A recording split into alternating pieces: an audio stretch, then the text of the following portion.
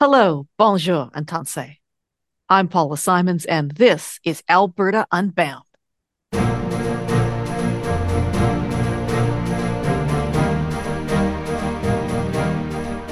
For months now, I've been trying to pull together a panel of three of the smartest people in Alberta to talk about communications law, communications policy, the future of journalism, and the future of online media in Canada. And I am delighted to say I finally have them all here with me today for a very special Alberta Unbound Roundtable. Dr. Emily Laidlaw holds the Canada Research Chair in Cybersecurity Law at the University of Calgary Law School and is the author of the book Regulating Speech in Cyberspace: Gatekeepers, Human Rights, and Corporate Responsibility. Her areas of academic expertise include freedom of expression, online harms, and platform regulation. Karen Unland is the co-founder and editor-in-chief of Taproot Publishing, an Edmonton-based digital news site, and the co-founder of the Alberta Podcast Network. She's also a former award-winning post-media reporter and editor, a former professor of journalism at Maclean University, and the former co-host of my all-time favorite ever social media pop culture podcast, That's a Thing? And Jen Gerson is the co-founder and co-editor of The Line, one of the smartest Canadian commentary substacks out there. She's written for The New York Times, The Washington Post, The Economist, Maclean's, and somehow managed to work for The National Post, The Globe and Mail, and The Toronto Star in the course of her career, and to be a regular panelist on CBC's Power and Politics. She's now based in Calgary. And I've invited them to Alberta Unbound to help unpack the implications of the new Online Streaming Act, the new Online News Act, and to talk about the long-anticipated, if not yet quite drafted, Online Harms Act, and what all this legislation means in our rapidly changing, evolving, or is that devolving, social media ecosystem. Jen, Karen, Emily, thank you so much for joining me. Thanks for having us. Sure. Let me start with sort of the last question first. When the Trudeau government began promising major ambitious changes to regulating the online space, say about 5 years ago, the online world looked very different than it does today. Facebook and Google looked financially impregnable. Twitter was the world's conversational meeting place. There were still real functional newspapers being published all across the country. TikTok had really only existed in China and just been launched into the world, primarily for teenage girls to sing. And AI was a movie by Steven Spielberg. Now Facebook and Google are facing financial woes and cutting staff. Twitter has morphed into the much darker and stranger X. Most regional newsrooms in Canada have all but evaporated. TikTok has somehow become a dominant source of political news and commentary. And on top of that, we have the advent of AI, of chatbots, and all they mean for the way we communicate. So, what impact has all this radical change had on the government's attempts to regulate the online space? And Emily, I want to start with you with that question. Well, thanks for launching that enormous question. I had to take breaths to read it. So, so I will say this is that Canada is a late mover in the area of digital law and policy, and it was 5 years ago. So as the sort of big tech dominance, including we're now seeing, platform dominance in the area of artificial intelligence, within a matter of months, right? That, the entrenchment of big tech, massive tech disruption has just sort of escalated over the last 5 years. And so it's made the problem of just even kickstarting all kinds of legislation and amending legislation that much more challenging for the federal government to be able to introduce. Jen, your turn to tackle that enormous, stupidly long question. Well, to me, that summary raises really interesting questions to me about whether or not we are operating with a federal government that has the competency to move quickly to regulate in these spaces at all, right? Do we have a federal government that actually has a fundamental understanding of the market and of that it's trying to regulate? Does it understand how these markets work? Does it have a clear vision of what it's trying to do? Does it have a competency to operate here? And that's before we get into the philosophical issues about whether or not it should be operating in these spaces at all, right? And for me, the what I've seen from C11 and C18, and when you look at how C11 and C18 have played out over the last few years as the entire marketplace that these things are trying to deal with has just radically appended itself and will append itself again and again and again. The answer to that question is just no. I just don't see a government that can operate in these spaces. Karen, the first time I ever heard about TikTok, was on your podcast. And I was like, oh, well, that's a cute little thing. I mean, when you look at the radical pace of change over the last 5 years, do you think any government could be competent to regulate in this space? I don't know. This one in particular might be even less capable, but I don't know if any of the incumbents or the other alternatives would be better at it anyway. I think Jen is right. That is, like, can government do this given the speed at which it can move? And also whether they understand what's happening. Like, I think a lot of the things that are frustrating and misguided about C11 and C18 are really rooted in a misunderstanding of what the economic incentives are that have driven all of this stuff. And also a kind of a lack of understanding around what are we actually trying to accomplish here? Are we trying to prop up the incumbents in the media space, or are we trying to create opportunities for what comes next to be able to flourish? And there's so much confusion there that it's very hard to imagine good policy coming, even if the ground wasn't shifting all the time underneath all of this. I'm just going to jump in here for a second, please. Because can the government do something in this area? I would say it has to. We have no choice. I mean, looking at other jurisdictions, or if we're looking at developing laws in, through the European Union or the UK, where I used to be based there, these are massive problems that, we left largely to technology companies to figure out for themselves for decades. And that's sort of where it has led us to where we are right now. Can we be more specific about what we're calling the government to do here? I think that is where, let me get more granular about this, because I think that what has been unsatisfying here is, we need the government to pass artificial intelligence legislation. We need the government to amend its private sector privacy laws, and also its public sector ones. We need it to reform competition law, pass an online harms bill. And I think that we can have a really interesting discussion about what happened with Bill C11 and C18. We need the government to act. Hey, so can I ask, you've identified AI, privacy, competition on board. Sure, completely agree with you that. Yeah. And then you say online harms bill, like this is the same thing. I mean, these are radically different ideas and radically different things that we're calling the government to act on.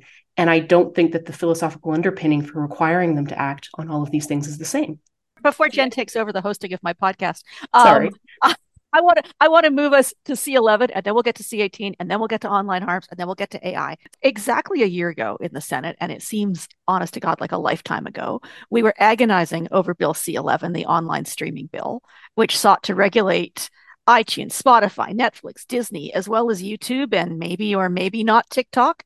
And at the time, the debate over C11 was so fierce that it sometimes seemed unmoored from reality, with both sides making crazy extravagant claims about the possible benefits and possible detriments of the bill. And now the act has gone off to the CRTC to make regulations, and things have gone strangely quiet. So has the controversy over C11, the bill, burnt out, or is this just the lull before the next storm, do you think? And Jen, I will start with you because I cut you off so rudely. Sure, no, I apologize, but I think Karen might be a better person to speak to that one particularly, because C11 was never my particular wheelhouse. But yes, the answer to that is no. We have seen flare-ups of controversy on this. We saw the last flare-up of controversy when we saw the CRTC put out a call for all digital online undertakings that was taking in more than something like $10 million in revenue to register, and that this would inevitably encapsulate some degree of podcasting regulation. Yeah. And to me, this goes back to the philosophical underpinning of what the government, why it's here in the first place. It's not only a question of whether or not it's competent or competent enough to regulate in these areas, but why it feels the need to expand its mandate to regulate in this area at all. I mean, and this was a perfect example of one of the fundamental problems of C11. There's no market failure for podcasts in Canada. There is no high entry to requirement. The Canadian podcasters are doing great. We're thriving, in this space. We do not require the government to step in to save us, to help us, to regulate us in any way. And whatever benefits that we might accrue to ourselves through discoverability or through changes to the algorithmic systems of the platforms is wildly outweighed by the potential risks that we are adopting for ourselves by making ourselves subject in any way to the CRTC, even if that we're only making ourselves subject to the CRTC by proxy through podcast distribution channels. So nobody was calling for this from the independent media side. Nobody. So what was happening in the government internally that it imagined itself that there was a need for them to be in this space at all?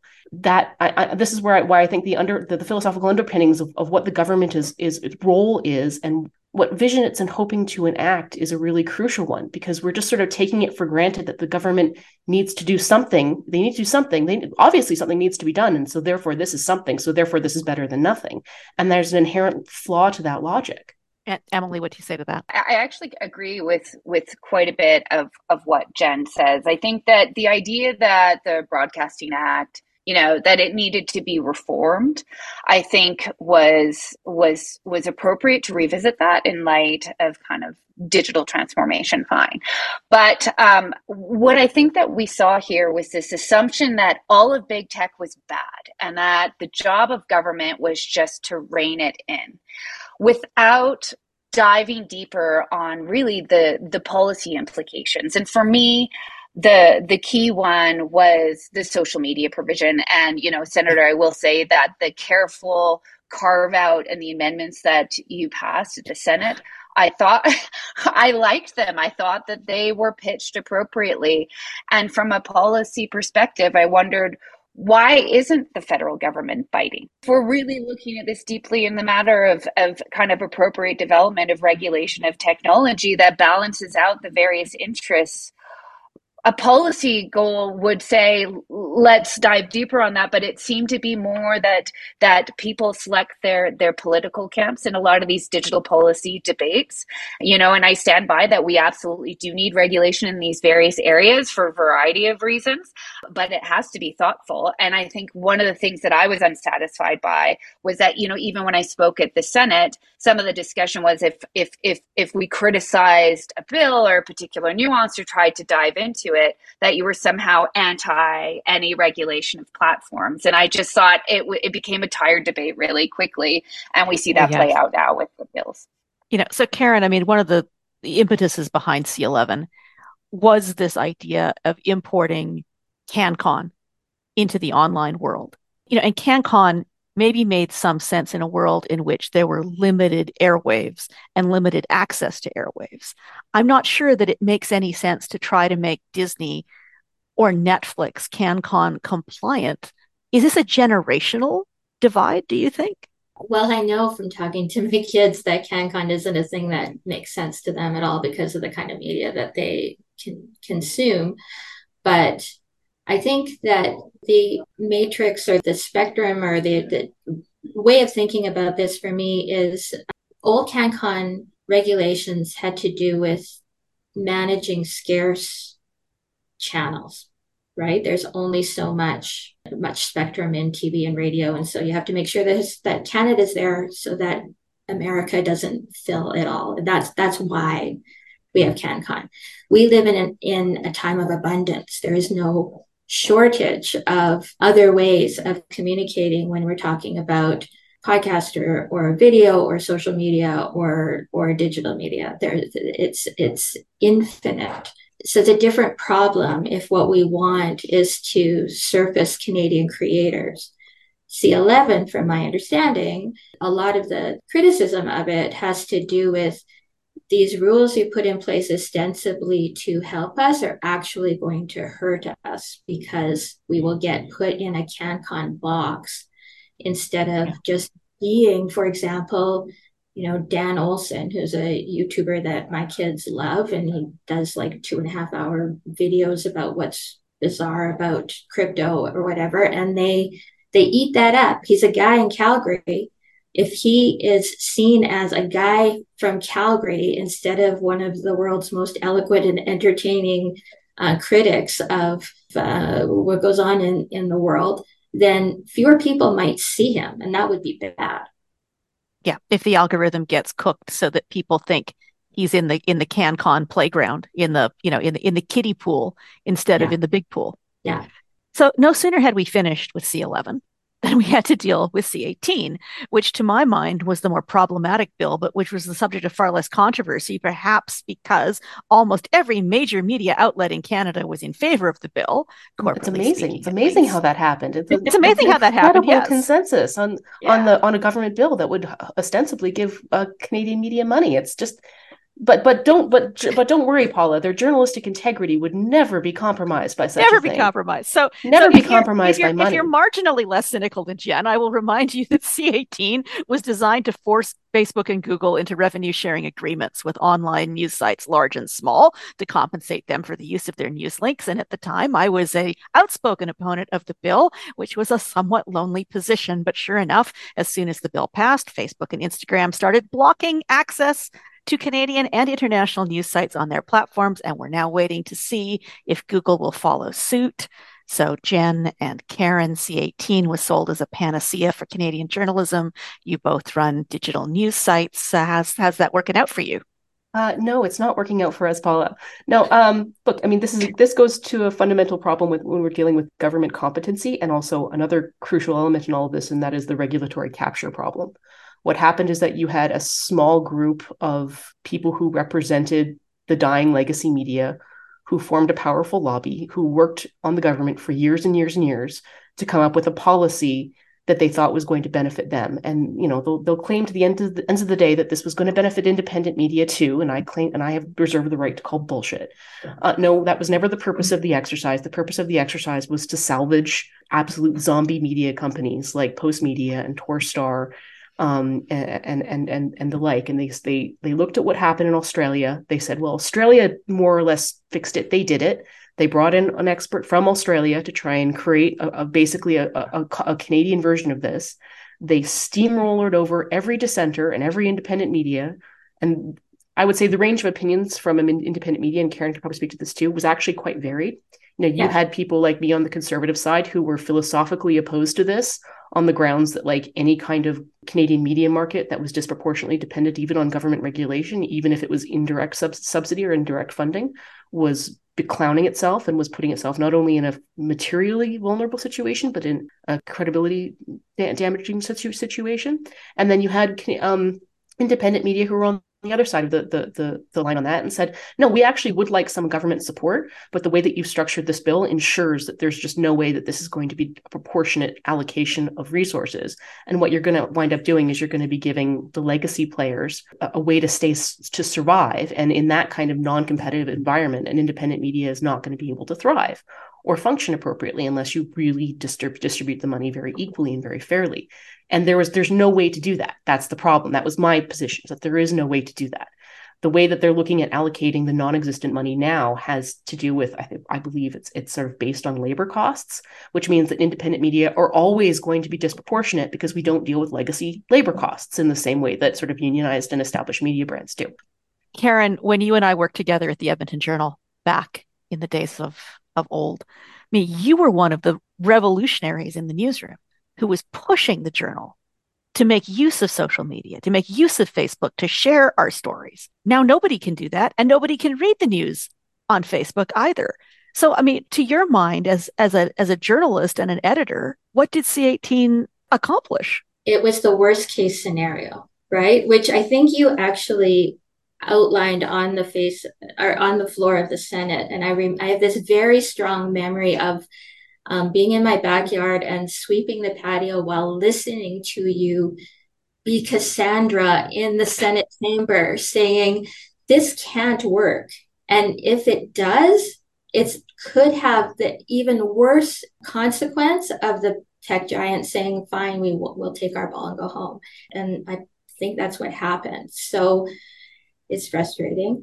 My current media outlet doesn't require distribution on social media in order to succeed, and so maybe I've gone against that old person that was haranguing you in the Journal newsroom to share your stuff or whatever, because I think everything has changed about that as well, and we've just organized our business model so that we're not beholden to the tech giants to distribute us. That said, I don't think that everybody can or should do that. And so it's very damaging to have this situation where these free channels are not available. I will be maybe a little bit less cynical than Jen in that I think the initial impetus for doing something came from a genuine feeling that journalism was in trouble and we must do something.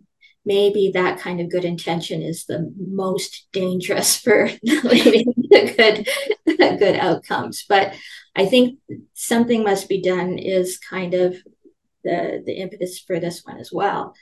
It's just that as we said, like they had a louder voice in their ear from the incumbents who, and this is not just a government problem. Lots of people think that the only possible solution to preserving strong, robust journalism and thus democracy in Canada is to find a way to bring back the good old days. Lots of people think that. And still they think that, even though it's so obvious that there is no good old days to go back to. And also the old days were not that good. We're waiting now for the coming into force of C-18.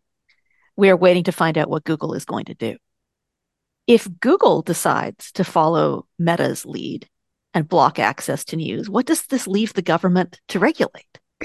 Well, it puts them in a terrible position, doesn't it? Because this does essentially break the internet for Canadians. And I think that is something that many were trying to argue, but just was getting lost in the conversation, was that, the internet was made up of this place of just, it became commercialized and popular because of linking, because people shared things all the time.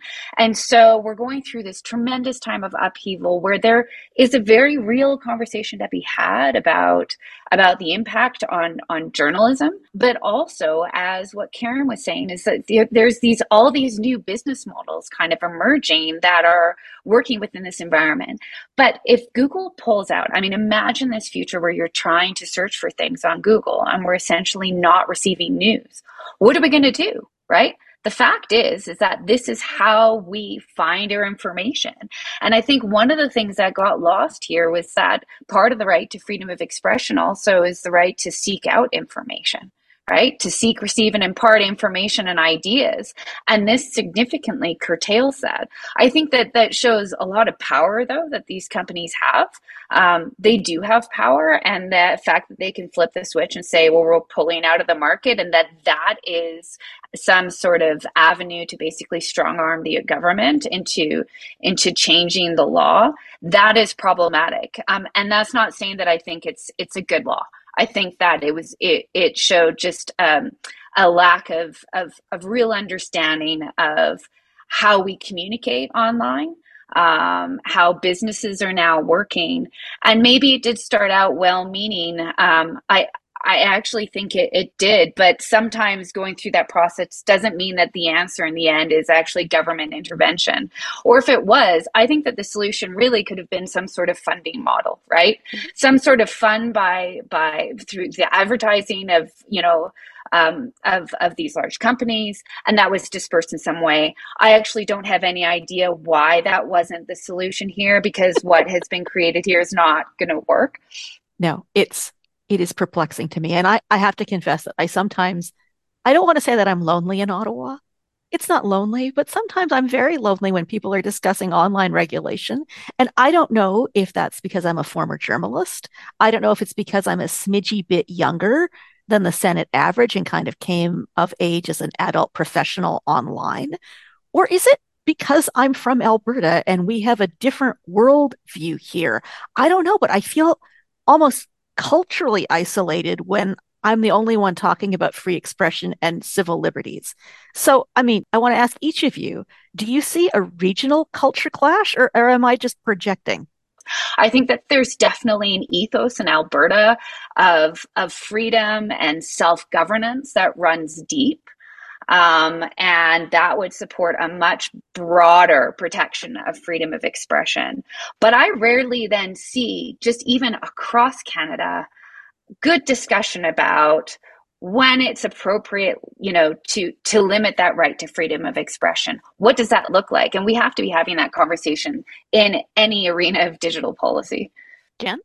to me, I think that if we're coming at this from a slightly different cultural position in Alberta, I want my governments at all level to start from a position of sort of, I know I'm probably going to use this phrase wrongly, but a position of negative obligation as opposed to positive obligation. I mean, you were saying earlier, like the Broadcast Act needed to be reformed. Agreed with you. Yeah, the Broadcast Act last was reformed in what, 91? Like totally different world. You want to start by reforming the Broadcast Act. Great. But I want a competent government. There's my first problem. I want a competent government. No, I want a competent government to start from a position of form by asking, what do we no longer need to do here, so that we can help start by clarifying from there, then what do we need to do?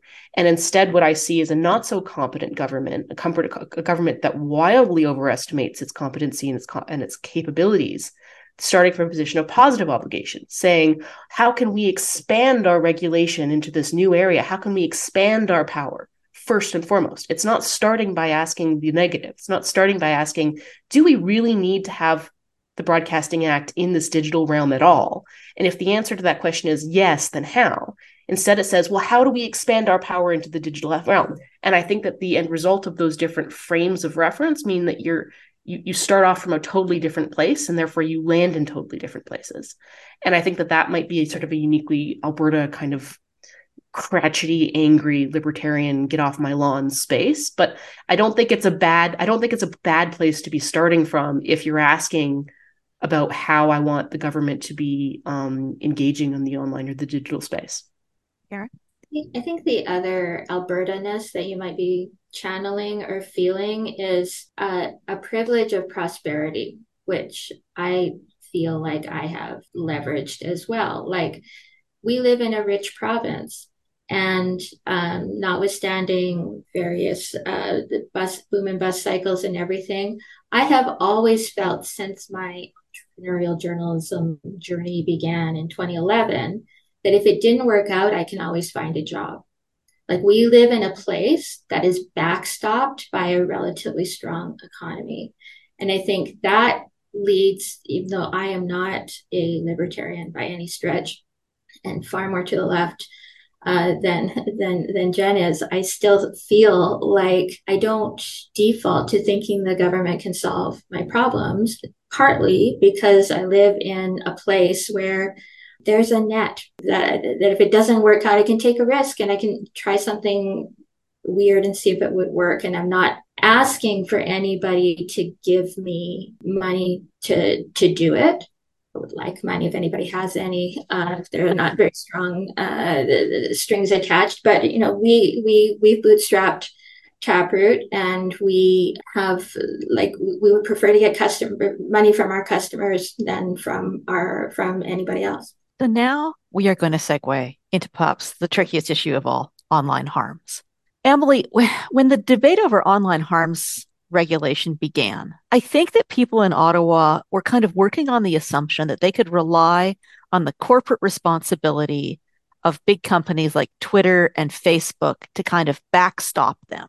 With the rise of Elon Musk and with the breakdown of relations between the government and Facebook over C-18, are all those assumptions that we can rely on the corporate responsibility of the social media platforms out the window? I mean, Elon Musk was a gift to online safety legislation, right? Because for years, those of us working in this space said, look, corporate governance on its own, it's not enough, right? Maybe not really hard regulation. Maybe you're looking more at building incentives, but this is an area that needs to be regulated.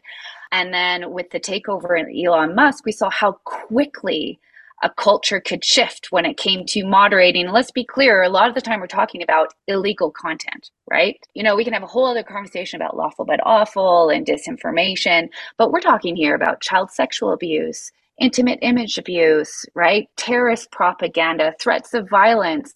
There's some pretty nasty stuff going on.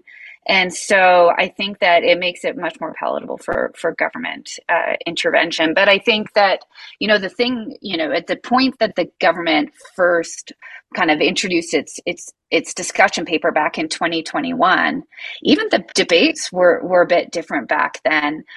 They looked to the German model, and it was a really, it was a harsh model. It was notice and takedown, 24-hour turnarounds for taking down certain types of content.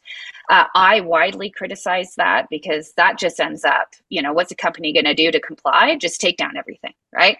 And there has been a shift in thinking since then, with the Digital Services Act in Europe, with the Online Safety Act in the UK, with what we discussed as the expert panel afterwards, a real shift in thinking to something much more nuanced, which is not about taking down content and censorship, but really about what are these business models? How do you incentivize them to just be responsible corporate actors? I guess this is the question. And I suppose this is where Jen and I maybe have a meeting of minds. I mean, I think we can all agree that child sexual exploitation materials, which are illegal, should be taken down. That extortion is illegal and should be taken down. That terrorist threats are illegal and should be taken down. But I really worry because I meet people in Ottawa who say to me, well, but that's, we should be doing something about disinformation. And I said to them, I'm from Alberta. I know what it's like when you have a government that you don't agree with that decides that it's disinformation to talk about the environment. I don't trust any government to tell me what I can and can't read online. And I worry that when I was talking to people from the Department of Heritage when they were still on this file, that they kind of assumed that if they set up a model where they asked Twitter and Facebook to be more responsible, then Twitter and Facebook would be more responsible. And I just don't see that corporate goodwill there anymore. So now that I've had my little rant, I mean, Karen and Jen, I want you to jump in and tell me, do we regulate online harms at all? And if so, how? The stuff for which there is no gray zone, we already have existing laws for it. For me, it's a question of enforcement. Do we have the capacity, the enforcement capacity to actually deal with some of the stuff and bring the perpetrators to justice? And that's what gets into policing issues that I have more concern about. But I mean, I can't speak to that. I think that's more of a different level of expertise. But for me, it seems like the way that even you're phrasing the question starts by putting the onus on the corporations instead of the government, without taking stock of the fact that firstly, actually, the power absolutely does lie with the government. The powerful actor here is the government. The corporations will come and go. Sure. Yeah, I would just say that a lot of this seems to be grabbing the wrong end of the stick. They're trying to stop disinformation, this is the outcome of incentives that are connected to business models. They have why do people put disinformation and misinformation online? Often for things that either gin up a whole bunch of controversy so that they can build their mailing list so they can ask people for money. So that's a thing that people do sometimes. Perhaps there is some regulation. I don't know what that would be. That wouldn't get into free speech problems, but maybe that would be a thing to look at. Or they have business, if they're media whose business models relies on page views or impressions that are generated much more in much greater number with controversy than with kind of crunchy granola, broccoli truth telling kinds of things. And you can also you can produce BS at scale, and you could produce BS at scale before, and now that is going to be exponentially bigger with generative AI. So I think if we're going to regulate, and I take Jen's point around negative obligation, if we're going to regulate, grab the right end of the stick, figure out what are the incentives that are leading to these outcomes. Don't try to say this is okay, this is not, other than those kind of bedrock things that every good person already agrees on. I think for disinformation, we need to break it down to its component parts. I mean, some parts might be illegal, like misleading advertising, and, the issue of inauthentic accounts, state-sponsored disinformation campaigns, creating national security issues, versus just the individuals being free to be able to just believe things that are probably wrong, right? And I think that is where there's a real danger if the government intervene in that space. I'd say I'd be really shocked to see it in the bill whenever. It would be lovely to see it proposed. I do think that there's real limits on federal jurisdiction in what they can do with this legislation anyway. So for example, I didn't even mention defamation because that's under, provincial powers, right? So we really are still sticking to the criminal matters. last two comments I want to make would be child protection.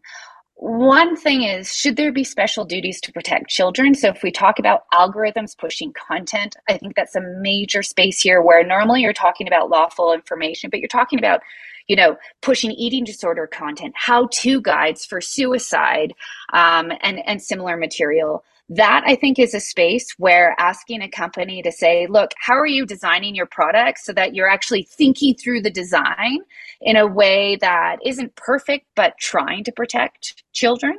I think that that's a valid question to ask of companies, and for them to have a legal obligation to be transparent about what they do and accountable for it. And I think that the other thing that's hanging out there is things like generative AI. I mean, there has been an explosion of generative CSAM, child sexual abuse material just in the last few months. Intimate images were being shared, like generated about high school students in New Jersey, I think, and shared all amongst them in the school. So now we're in this other realm, right? There's the designers of the AI, there's the obligations of platforms to maybe do something about that. So no matter where we look with this is actually a really imperfect space to regulate, but also really complicated. But we are,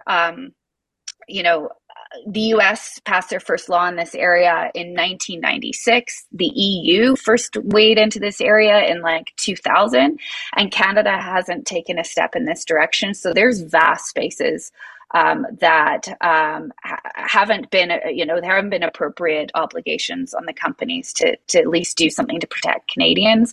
And I mean, by protect Canadians, I don't mean just from harm. I mean also their rights to freedom of expression and privacy.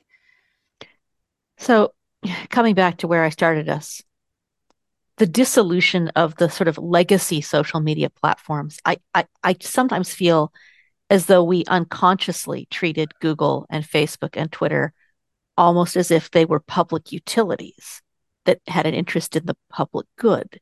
And I think those illusions are all shattered, just like the social media communities have shattered and fractured. So you got people on Blue Sky, on Threads, on Mastodon. I mean, and I feel like we lived through a golden age and didn't appreciate it properly. So I'm wondering, when you look at the way the social media landscape has been upended, what do you see ahead? Well, some of it, I think, is there's some market forces are going to help us a little bit. I think about Twitter/X, that company is dying. It will die. People are leaving it, and its business model doesn't make any sense. So it was fun to have a place where we could all connect and talk. And I found a co-founder through Twitter, and we had lots of fun. And it's over now for that one. And so I don't want to put all of my hope in the market basket, but there is some of that will help.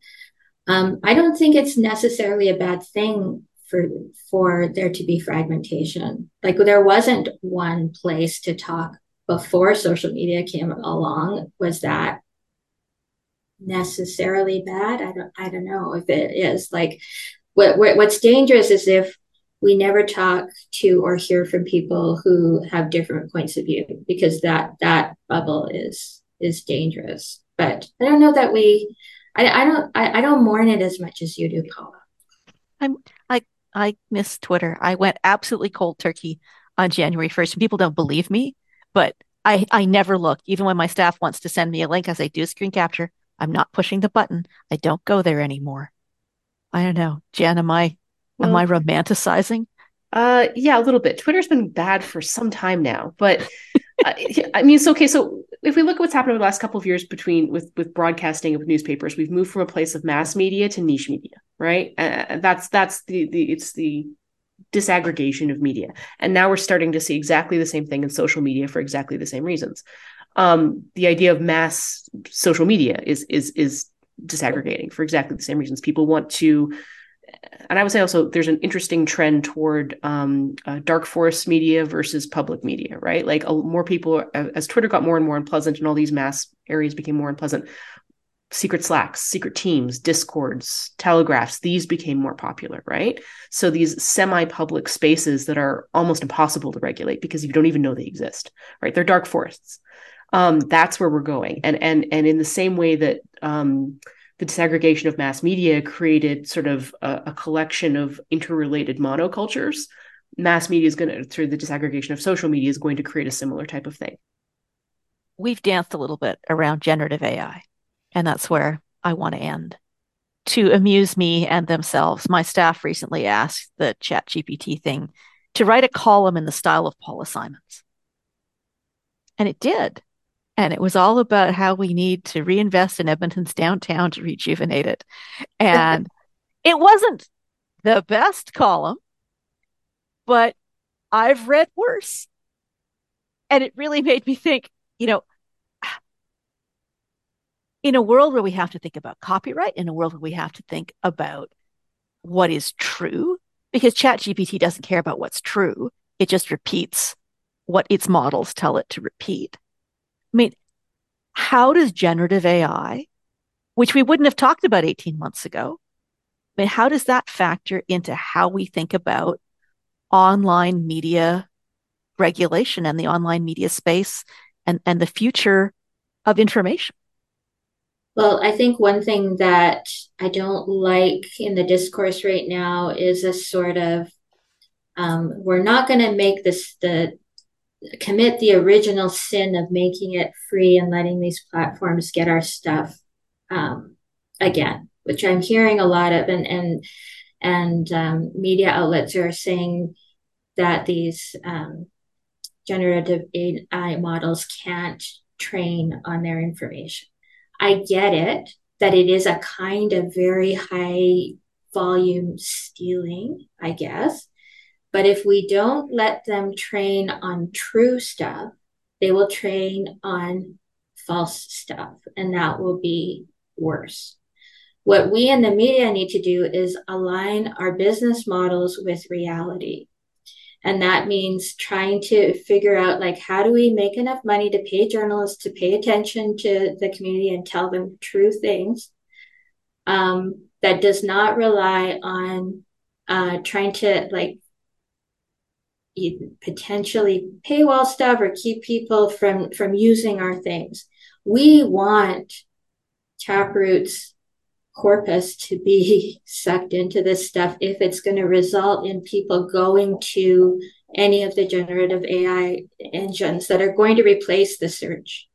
Everything that we do in search is just not going to be there anymore. We want them to be reflecting the true stuff that we find out. And we got to figure out how to make it so that we can still pay our people in that new world. That's how I think about it. Jen? Yeah, I mean, I think that if you were to say, look, looking back over the last 10 years, has the growth of social media been good or bad for journalism? That would be an essay response. It would be a yes, no. No, yes. You can't look back and say, well, there have been benefits and there have been downsides, there have been upsides. It was part of a broader shift or evolution in what was going on. It kind of catalyzed certain things and it saved certain things. And oh God, like we could have a debate to the nth degree about whether or not social media was good for journalism, right? And I think we're going to have the same kind of problematic relationship with AI, right? I can't predict exactly everything that is going to happen with AI, good or bad. But if you were to ask me to say, what do I think journalism in Canada is going to look like in 15 years? It's going to look a lot more like individual editors in various cities working with AI to produce a significant amount of low-level content, like weather stories, crime stories, box scores, those sorts of things. You're going to see a lot more reliance on AI to do the kind of what used to be in journalism, used to be the grunt work kind of journalism. And the editors and the people who are left in journalism maybe trying to do more high level stuff, more analysis, more columns, more investigative work, the stuff that AI can't do, which means that I think AI, on one hand, some people are going to look at that and saying, well, that's going to massively threaten jobs in journalism. Or you can look at it from the other perspective and say the jobs in journalism are gone anyway, and AI is going to supplement bodies that we used to have in the industry. And Emily, in terms of regulation, this is going to be the next frontier. It's going to be the next frontier, and it's been looming for a while, and I think that is why there's been such outcry about the current proposed AI Act in Canada, because it just isn't sufficient at the moment to really deal with the issue. Generative AI, I think, just amplifies all these problems that we already have about, issues of it's a dual use technology. There is extraordinary, opportunity with AI, and it takes some of the burden off. I mean, I'm working on an article, and at the end of it, I was going to write my own abstract, which is what I hate the most in the entire world. And then I was going to ask the AI to generate it, because I'm really curious which is going to be better. And I bet the AIs will be better than my abstract. But, there are false citations of sources. There definitely is scraping and being inspired by different artists. Child sexual abuse material I mentioned. You can now spread disinformation campaigns at scale. I mean, it's a looming issue. There have been calls that AI really should be under a licensing regime. This has been a remarkable conversation. My thanks to Emily Laidlaw of the University of Calgary Law School, Jen Gerson of The Line, and Karen Unland from Taproot. You are all brilliant. Alberta Unbound is edited and produced by Caitlin Cummings and written and presented by me, Independent Alberta Senator Paula Simons. If you enjoy this show, please, please, please tell the world. Like us. Please like us. Leave a review and share us. Yes, for some weird reason, we can still be shared on Facebook. Or if you're on Mastodon or Threads or Blue Sky or Reddit or some new thing I haven't heard of yet, share us there too. And if this is your first time listening, welcome. Please enjoy our back catalog of fantastic conversations with fascinating Albertans talking about the province we share. Thank you again to my guests, and thank you for listening. Merci, and hi hi.